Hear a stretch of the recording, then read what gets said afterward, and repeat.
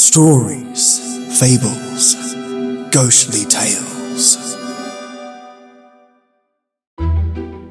My, what a horribly haunting horde we have here.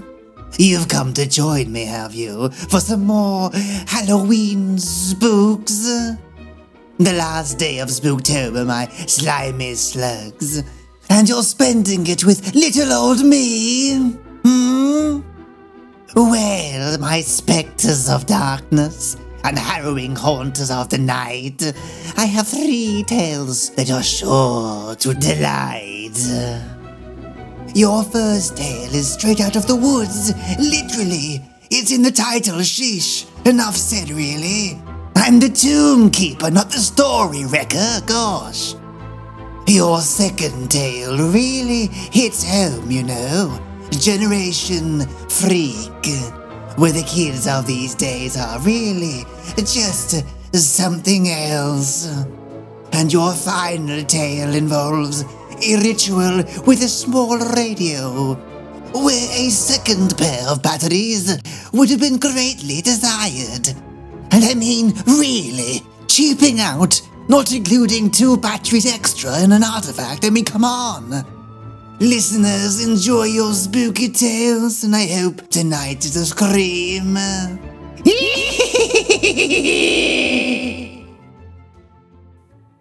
Out in the woods. Hey X, just thought I'd share a couple of spooky stories from my childhood to get everyone all hyped for Halloween. When I was a child, it was just me and my mother. We lived in a property owned by my grandma, a 3-story old farmhouse right at the fringe of the woods. It was far off the road, down a long unlit gravel driveway. It felt very isolated at night, being so distant from any other houses, set in an area that hadn't been inhabited for 30 years before we started living in it. Quite often, I was a fairly rambunctious child, so while my mum went off to work, I would occasionally skip the morning bus to school and stay home alone all day. The big house had a habit of feeling incredibly lonely and sparse, so I spent most of my time playing in the forest expanse out back, some distance into the woods, far enough that I couldn't hear my mother when she called. There was a toppled pine tree, which had crashed into another. An even larger trunk on its way down was now frozen there, forming a long arc over the forest floor. I loved to climb up the jagged stump at the base of this fallen tree and then steady myself to a point just above the middle. I was never able to make it all the way to the top because it just got too steep for me to continue any further, and I had a bad habit of freaking out from how high up I was. One day, I was sitting in my usual spot on the fallen tree, which was a good distance from the ground, just listening to the birds singing and simultaneously feeling the warmth of the sun on my neck, when I heard something strange from underneath that paralyzed me in shock. Hey, kid. I was gripped by a sudden strong surge of fear for a moment. The voice had come from directly underneath me. I strained to look down, but couldn't see anything over the ledge. For a long time I just sat there in absolute silence, and I was at the point where I was almost soon to convince myself that I had imagined hearing a man's voice at all. I know you can hear me. His voice was much louder this time, as I yelled something out and scrambled up the log a bit higher. Trembling nervously, I dug my fingernails into the bark and held tight for dear life. I sat there, trying to collect my nerves for God knows how long. Although I couldn't see it, the presence of the thing underneath me was still clear. The birdsong was so much softer and more cautious this time, and when I listened closely, I swear I could hear the faintest echo of human breathing. Gathering all my courage, I vowed to prove to myself that it was all my imagination by leaning over the ledge as far as I possibly could without slipping right off. Digging hard into the bark behind me, I stretched out along my arms and peered over. getting a full view of the empty forest floor and undergrowth, when suddenly, Come down here, or I will come up and grab you. it was so loud, it was as if it was being screamed right in my face. I released my grip on the tree in fright and plunged off the platform. I was saved only by grabbing a nearby branch, and for one awful second my bare legs dangled in the cool air. When I pulled myself up, I ran at full speed to the top of the collapsed pine to the point I had never reached before. I sat there, just below the rustling canopy, pissing myself and staring at the distant base, where the splintered wood rose, fully expecting at any moment to see someone crawling rapidly up the pine towards me. Instead, all I heard was the wind whistling in the leaves above me and below me, and occasionally snippets of birdsong. It was about 2 hours before my mother got home and found me, after much worried searching, trembling and crying, at the top of the fallen tree. Although this incident spooked me and my mother, in time I somehow recovered, exhibiting that naive hard skin of a child, although I never went as far into the forest as I used to, and never again ever approached that fallen tree. Once, when I was 12, I had the chore of taking firewood from the shed out back, just at the edge of the woods, and to bring it back inside the house. It was a tiresome job, and I always chose to do it at dusk when the air was brimming with mosquitoes and a swampy fog that usually coated the lawn. By the time I had made my last round, I would sprint back to the house, spooked. One of my least favourite things about this job was that the shed was full of barn owls. If you have ever seen a barn owl's face staring at you from a dark roof corner, then you will know how uncomfortable that shed made me. One of these nights, it got mistier than it had ever been before. A thick silver fog covered everything and limited my line of sight to a short sphere around me. Even though the shed wasn't far from the house, I found myself feeling disorientated, and more than once I walked in the wrong direction. Both times, for some reason, walking straight into the woods. By the time I'd reached my last load, it was too foggy to see the street. My eyes stung in the moisture, and it made my vision blur. Lurching forward, I managed to walk headfirst into a tree, doubling over and dropping all of the wood I was bundling onto my feet with a hard crunch. As I went to pick them up with my foot throbbing pretty hard, I realized that the ground was too misty for me to see my own knees. I decided to head to the house, since we had more than enough wood for one night. However, it was going to be pretty dark and I couldn't make out any signifiers of which direction I was heading in, even though I cautiously walked for several feet in all directions, trying to figure out my position in the mists. I still couldn't figure out any point of identification. I couldn't even locate the fence or the gate, and the more I walked, the more I seemed to stumble into trees, pine needles, and mud crunching under my feet instead of dew-covered lawn. After a while, I finally realized that I couldn't even find the shed anymore. Cursing myself for being so dumb, while trying to ignore my thumping heart and sense that something else was at play, I became aware that I was lost somewhere in the fringe of the forest. Screaming out for my mother at the loudest possible volume was only met with a resounding silence from the depths of the mist all around me where I stood, affirming that I had wandered too far from the house to be heard. As a deep panic started to settle on me, I noticed a glimpse of something pink moving against a nearby pine trunk. Coming closer, I saw that it was a ripped-out square of pink paper. On it, there was an arrow pointing left. Looks vaguely like something my mum might make, I rationalized, trying to keep me from getting lost. So foolishly, I followed the direction set by that green arrow, shivering in the increasing cold. I kept walking for about 5 to 10 minutes before needing to stop to take a breath. My heart was pounding so fast, it was beginning to hurt. And I was sitting down. However, I spied what appeared to be another note fluttering on a nearby trunk. I noticed that this one was embedded with a long nail.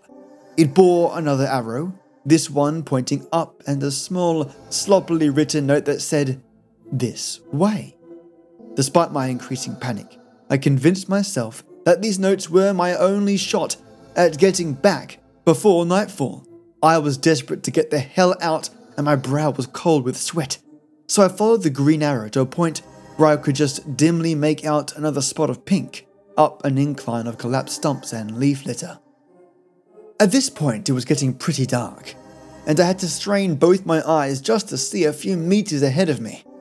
Following the green arrows, feeling less and less sure of where I was, I stumbled through the woods, groping out in the mist to feel for trees, although I was terrified of something unseen, grabbing my arm.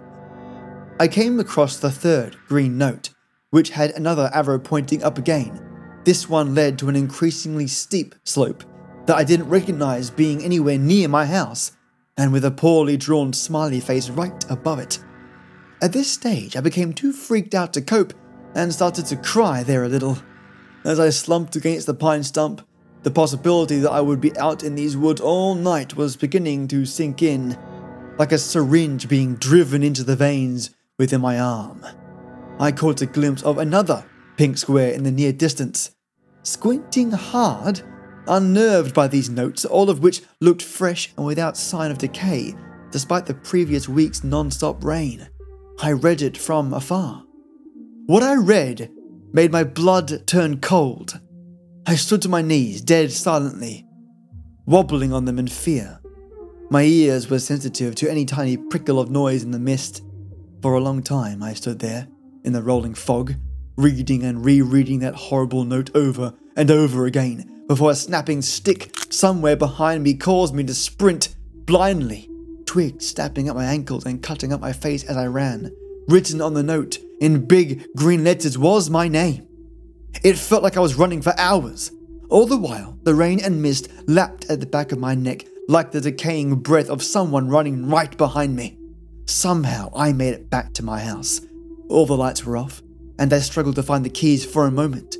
When I found them, I bolted indoors and quickly crawled into bed, where I remained, unsleeping till morning. Mum just thought I'd come inside and gone to bed, and hadn't thought to leave the lights on. It was a miracle, aka some freakish coincidence, that I even found that house at all.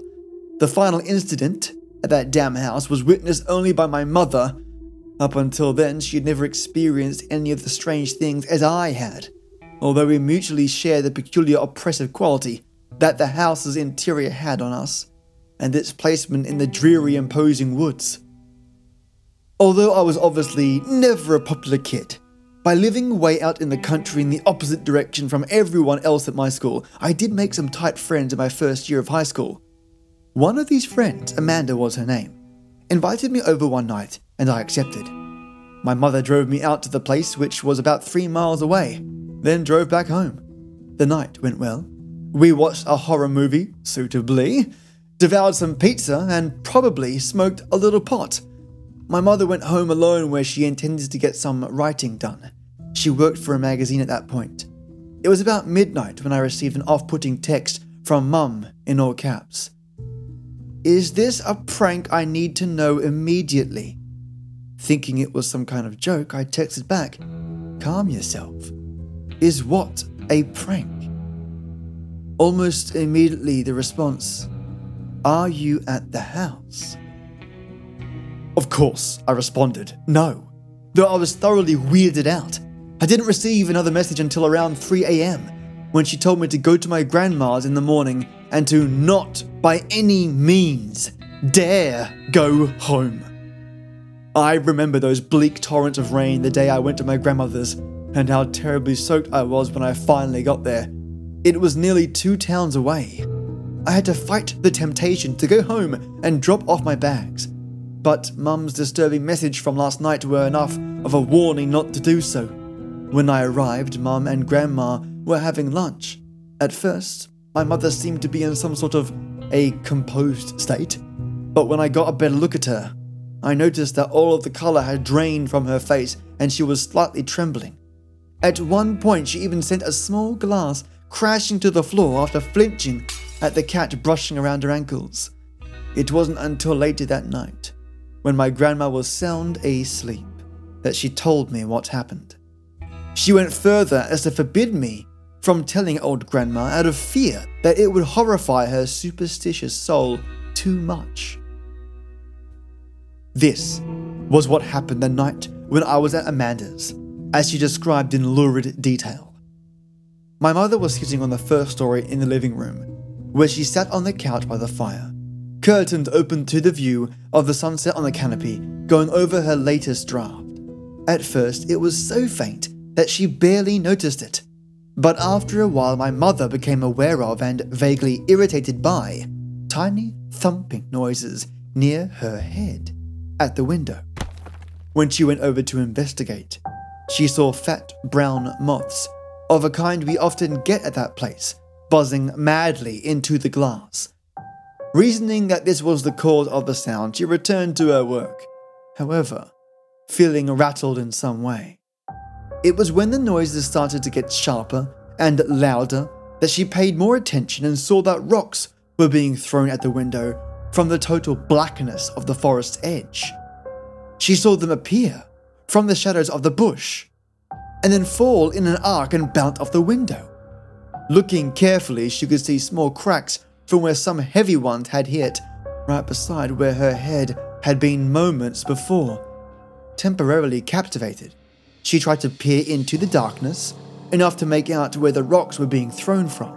Then, with a startled shock, she jumped back from the window as she saw me standing half behind the tree right near the window, grinning wide and staring at her.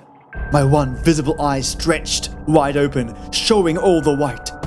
She barely stifled a scream, seeing her own daughter standing there, just staring and smiling. Not only did the figure not move nor blink, it was standing by one of the nearest pines, far from where the rocks were shooting out of the bush. As they continued to do so, in a loud downpour, my face unceasingly continued to press out at her, smiling. Thinking this was all some kind of sick prank, hence the later text, my mother shouted my name at the top of her lungs, frightened to the core. However, instead of responding, the mouth of the thing that looked like me behind the tree just started moving, as if it were mouthing silent words really fast. Suddenly, it turned its head to the side and seemed to be talking to someone else behind the tree, my mum said, who couldn't be seen. But she could see a formless black shape hanging against the other side of the tree. The girl that looked like me kept staring at my mother and doing the silent speed-talking thing, then turning and whispering to the thing next to her. Then she would turn back and start up again. Then, breaking the monotonous spell, she suddenly pointed straight at my mother and started laughing.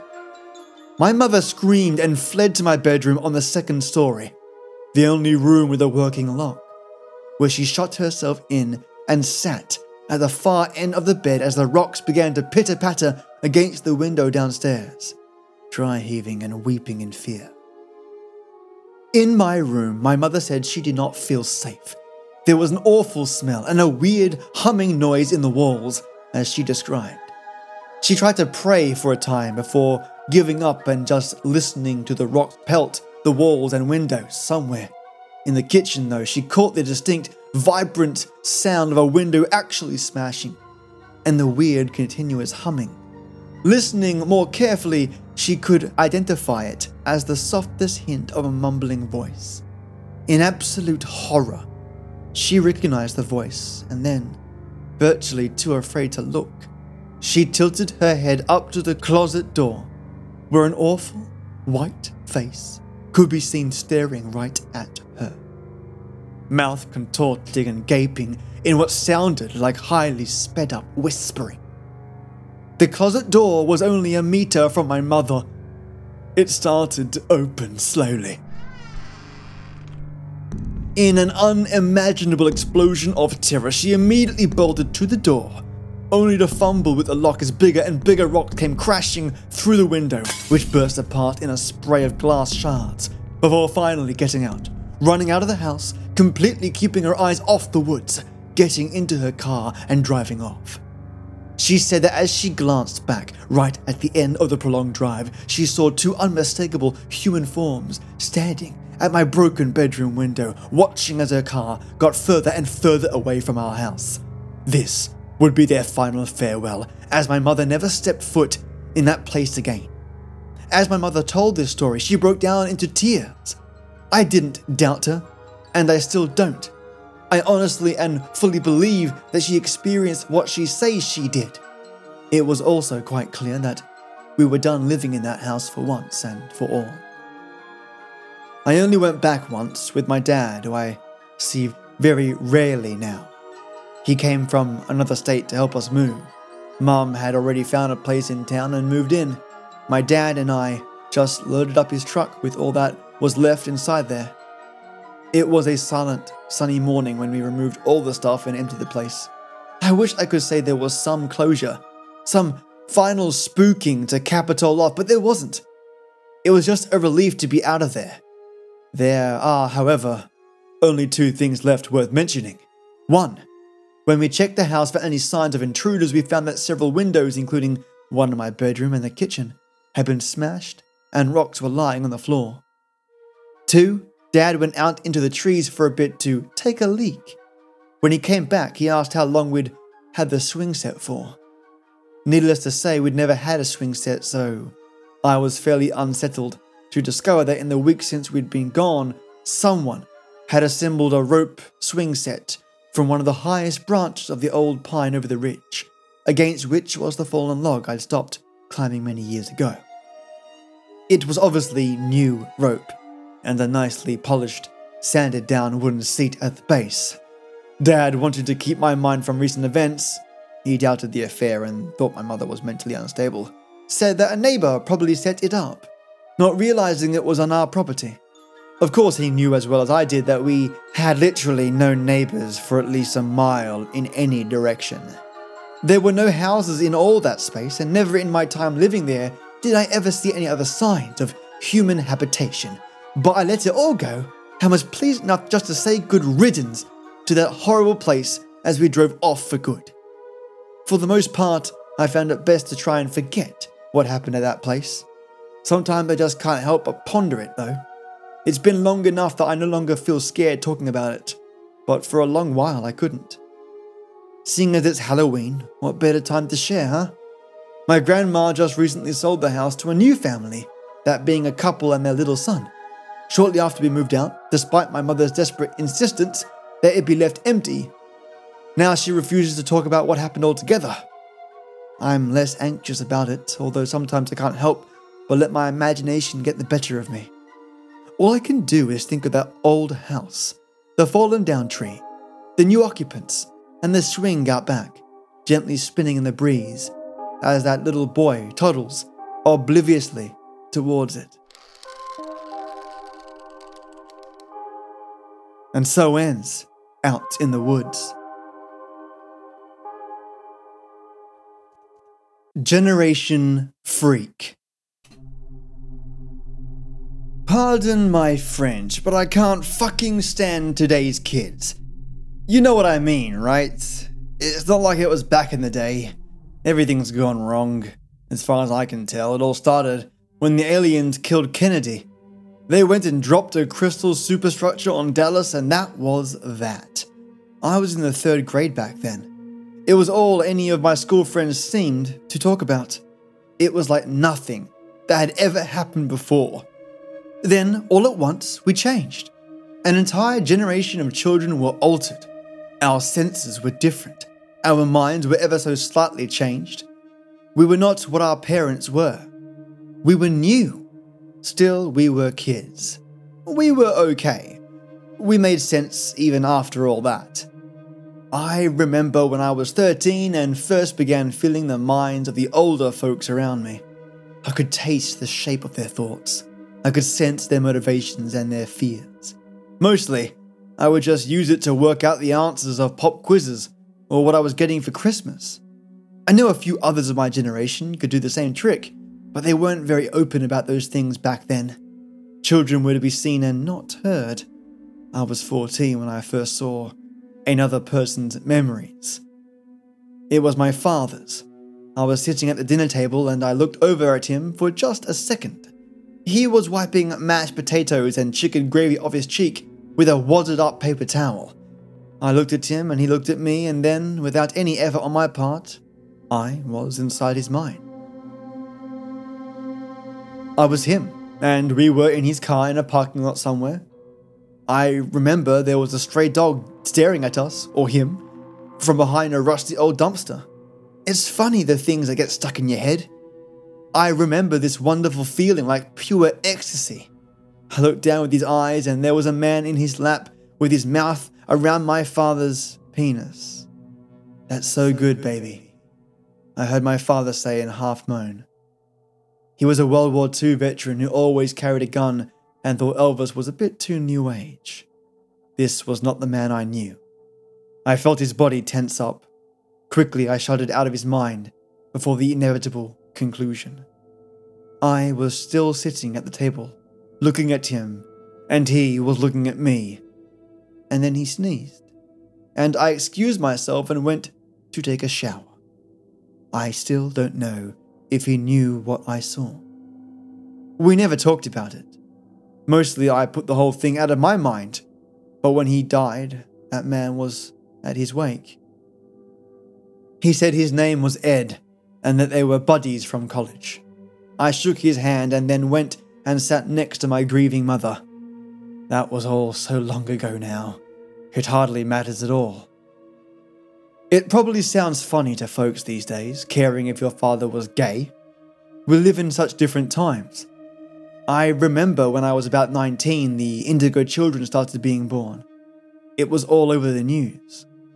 They were more like us, but more snake-like in appearance with forked tongues and vibrant, multicolored, scaly skin. It wasn't long after that they started being born with tails and stingers and fangs. I was a modern enough guy. I didn't hate them, I wasn't afraid. It was just a bit queer, you know? Hanging out with friends who had kids got really uncomfortable. Eventually, I made a point of avoiding those friends. Sooner or later, they became strangers. These days, the children aren't even children anymore. They're floating, twisted monstrosities. They leak their yellow sludge from curled and scaly tentacles. Their eyes are black and soulless. I've heard it said they don't even have blood in the same way we do. It's made of different stuff. How can they be our future? Still, I've always been one to leave well enough alone. I worked and saved my whole life. I retired. I bought a decent house in a decent neighborhood and lived a simple life full of simple pleasures. My one companion was a tuxedo cat named Connery. Connery was a good boy. He liked eating popcorn and sitting on my shoulder while I read. When I'd smoke, he'd swipe at the air with his little paws. He used to sleep directly in front of the TV. When I would try to move him, he'd go limp and play dead. It really was adorable. I loved that cat more than I'd ever loved my ex-wife or anyone else for that matter. It was July 16th that he ran away. I was grabbing some groceries that had been delivered to my porch and he slipped out of the door and between my legs, and before I knew it, he was gone. I chased after him, but that came to nothing. 3 days later, on the 19th, I heard a scratching at my door and this pained yowling. I opened the door to a disturbing sight. Connery was covered in slashes and bites. There was so much blood in his fur and streaked across my porch where he just barely managed to drag himself to the door. I held him and tried to provide some comfort. I hope that helped him feel less scared. He died in my arms within a couple of minutes. As I examined his body after the fact, it was clear what had happened. His flesh had been pierced with sharp tentacles, like beaks and razor-sharp fangs. There was yellow slime mixed in with the blood. "Damn kids," I cursed. The next day, I wrapped Connery in a clean white sheet and buried him between two large hydrangea bushes in my backyard. The days were lonely after that. The house was so quiet. Mostly I slept and smoked. I'd go for 2 or 3 days without brushing my teeth or changing my clothes. I can't say for sure when I had the idea. It was impossible to put it aside once it became clear to me. I bought 6 large bags of candy for less than $15. The poison was significantly more expensive. It was intended for exterminating rodents, but I figured it would do the trick. I am not a bad or cruel man, but someone had to take a stand. Halloween came. Actually, it was the week before when Trick or Treat took place in my neighborhood. That day, I hollowed out a big old pumpkin so I could bake the seeds and pour butter all over them like my dad always used to do before he had his second heart attack. Afterwards, I took the candy I had bought and piece by piece unwrapped it. The poison was a chalky white powder, not dissimilar in its texture to very fine sand. I sprinkled just a little bit on each piece, then placed the pieces in little baggies with Halloween-themed stickers. The little bats and pumpkins and things were kind of cute, and they provided a plausible enough reason for the candy to be unwrapped. I filled the hollowed-out pumpkin with the baggies of candy and stickers and placed it out in my yard with a sign that read in big red letters, "Take plenty." Then I poured myself some gin and Sprite, took a seat on my living room window, and waited. Darkness came soon enough. Then the monsters came out dressed as astronauts and cowboys and Disney princesses. I watched as they went from house to house. Their less freakish but still grossly mutated parents followed behind them with tired, dead eyes. The children were so strange to look at. I mean, that wasn't news to me, but I'd never just sat and watched them before. They were whirling balls of limbs, beaks, teeth, and stingers like machines made of flesh and bone, solely existing to consume and destroy. Their laughter was similar to nails on a chalkboard. Even the air around them seemed to be made revolting and impure by their presence. The blades of grass and flowers they touched wilted and died. These kids truly were poison to the world. Child after child floated on up and took their candy. They squealed with what must have been glee, but was as unsettling and hair-raising as any wolf's howl. A kid dressed in a vampire cape, wearing a fake plastic ruby around the closest thing it had to a neck, approached cautiously. It was a fat kid with massive clear and veiny sacks of fat hanging like revolting Christmas tree ornaments from its tentacles. It came up to the pumpkin, grabbed a bag with a chocolate bar inside, then proceeded to open the bag. The little bastard flung the candy and stickers into its disgusting mouth and ripped them apart with the efficiency of a blender. I'll admit I let out a small chuckle. Suddenly, it went limp, convulsed twice, and then collapsed to the ground dead. The other children and their parents all stared silently at the corpse for just a moment before it burst like a squeezed zit, spraying brown, green, and dark red pus all over my well-kept yard. I expected fear. I expected some kind of awful, terrified reaction. I could not have predicted what actually happened. The surrounding children shrieked in delight and swarmed the remains of their dearly departed comrade. All at once, they gorged themselves on the fluid and flesh of the dead. They forgot about their candy. This is what they really craved. Then, as if a miracle, the cannibal freak children began to collapse and die themselves. Their parents moaned and tutted in annoyance at their children's gory fate.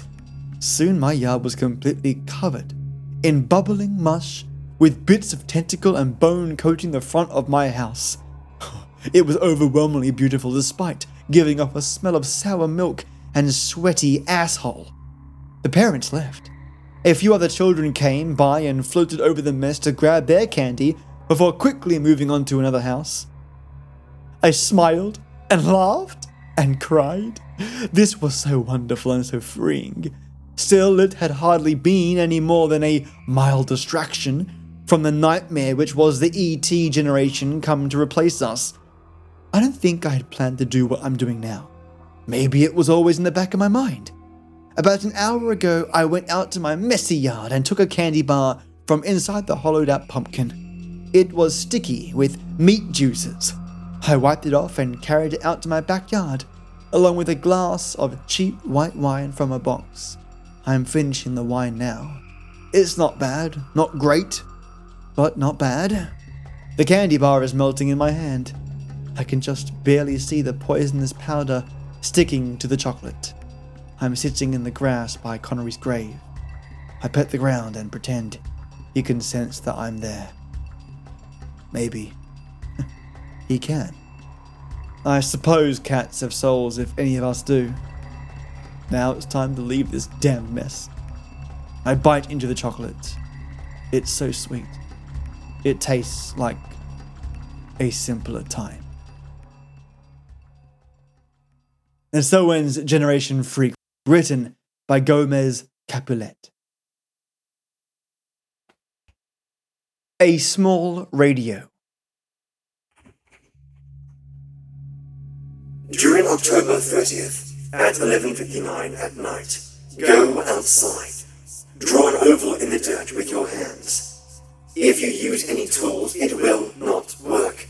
Place your phone on vibrate and set it in the middle of the shape. You must keep focus on the phone, because if you look away, there's a good chance it might vanish. Did I not mention? Something wants to stop you. You can't see it, you can't touch it. It can see you, but not touch you. Try not to take much note of that. At 12:15, you should receive a call from a private number. Don't answer. No one knows what happens, but there's a good chance you will die.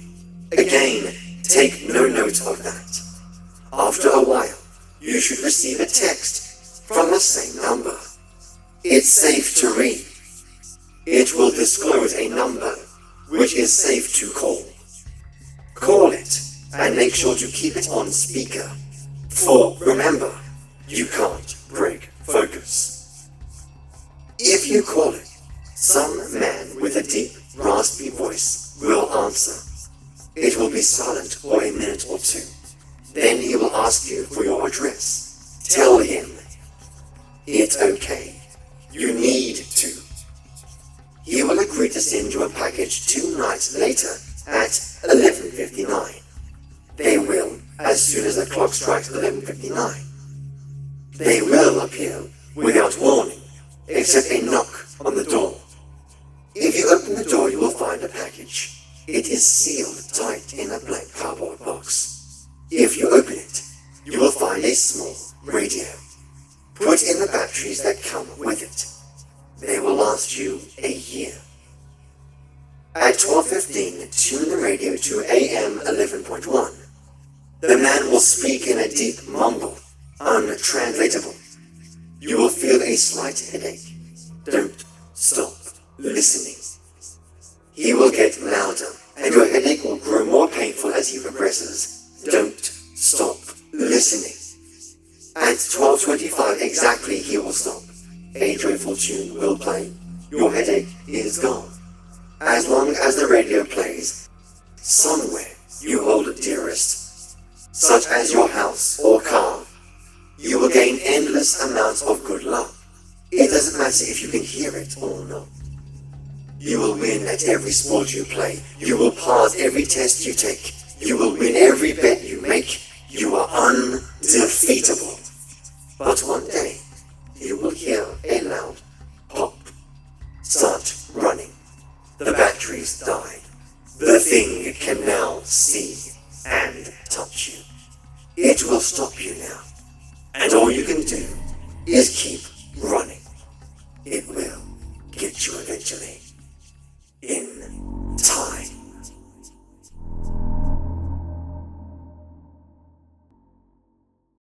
So, my golden gourds, I hope your Halloween was just pumpkin-y. And I know that for some of you horrors of the dark and delvers of the Samhain, this is your favorite time of year. And rightfully so, my creepies. For what other time of the year can you celebrate old B-grade films, terrible scary tales, and revel in the dead and decomposing? Why, it almost makes me feel alive. Listeners, thank you so much for joining me this Halloween, and I hope you enjoyed the Tombkeeper, as I call him, the knockoff version. We'll be back for next Halloween as well, for sure. I wanted to thank you all for your lovely Halloween presents and letting me reside comfortably in your ears for a time. I'd like to thank the superstars now that support the show. Firstly, the amazing Matto Star that grabbed this podcast by the shorts and hurtles the show and me into an Olympic gold tier of space. Wherever that may be, it's far, where I can really buy and source anything that this podcast desires. Thank you immensely, mate, for supporting me in the way that you do. It's such a godsend. And I've received your lovely, lovely email, and I'll be responding this weekend to your lovely self. Cheers, you legend. Never forget how awesome you are. You are one special Chaparino, Matto Star. And an honourable thank you to Maya, the Queen of Cats, and may their claws be sharpening on those pumpkins tonight. And of course, my Lesser Bauer, the man of ultimate power. Thank you, mate, for constant support. Where would this show be without you, mate? I'll say it. Nowhere near in audio quality. Nowhere near in special effects or mastering, mate. Thank you immensely, buddy. And I do know that Halloween is one of, if not your absolute favourite event of the year for you. So I hope it's going fantastically, mate. And just like Matto Star, you are a legend. And don't you forget it. Big hugs and high fives, buddy. And to my epic Earl Grey enforcers, I hope your Halloween Spooktober was full of pumpkin spice lattes or whatever you like that has something pumpkin-y about it. I want to thank Chad Warren, Just Heather, Juicebox Andy, Peter Raffaele, Michelangelo Iacone, Divided by Zero, Leah Fassig, Alia Arcane, Sostra, and Paige Kramer. May your pumpkins be overflowing with candy and your lawns covered in spiderwebs and candy. I'll be returning to the standard tales next week, but we'll always have an episode dedicated to horror on rotation. And now, to end our Spooktober, take it away, knockoff Tombkeeper. Now, write your story, share your tale, make it creepy or something silly about a snail, but remember that little tremor that crawls up your spine, or the tingle that makes you smile from a perfect plotline. That's the magic of storytelling, like tea, it's divine. You took the time to listen to me, and you think that it was your treat. But I thank you, my friends, for the listen. And as always, till next we meet. Toodaloo. So, do you think the kiddies enjoyed the show? Yeah, I think so. You know I'm a big fan of yours, right? Really? You've seen my work? Mate, who hasn't? Raising 10,000 skeletons to topple 3 empires, pulling out their hearts and spreading plagues and disease. No, I mean the show. Oh, yes, that old chestnut. Well, let's discuss this over some boiling bubbles and deviled eggs. Thanks, guys. I hope your Spooktober was awesome. And see you next week. Catch ya.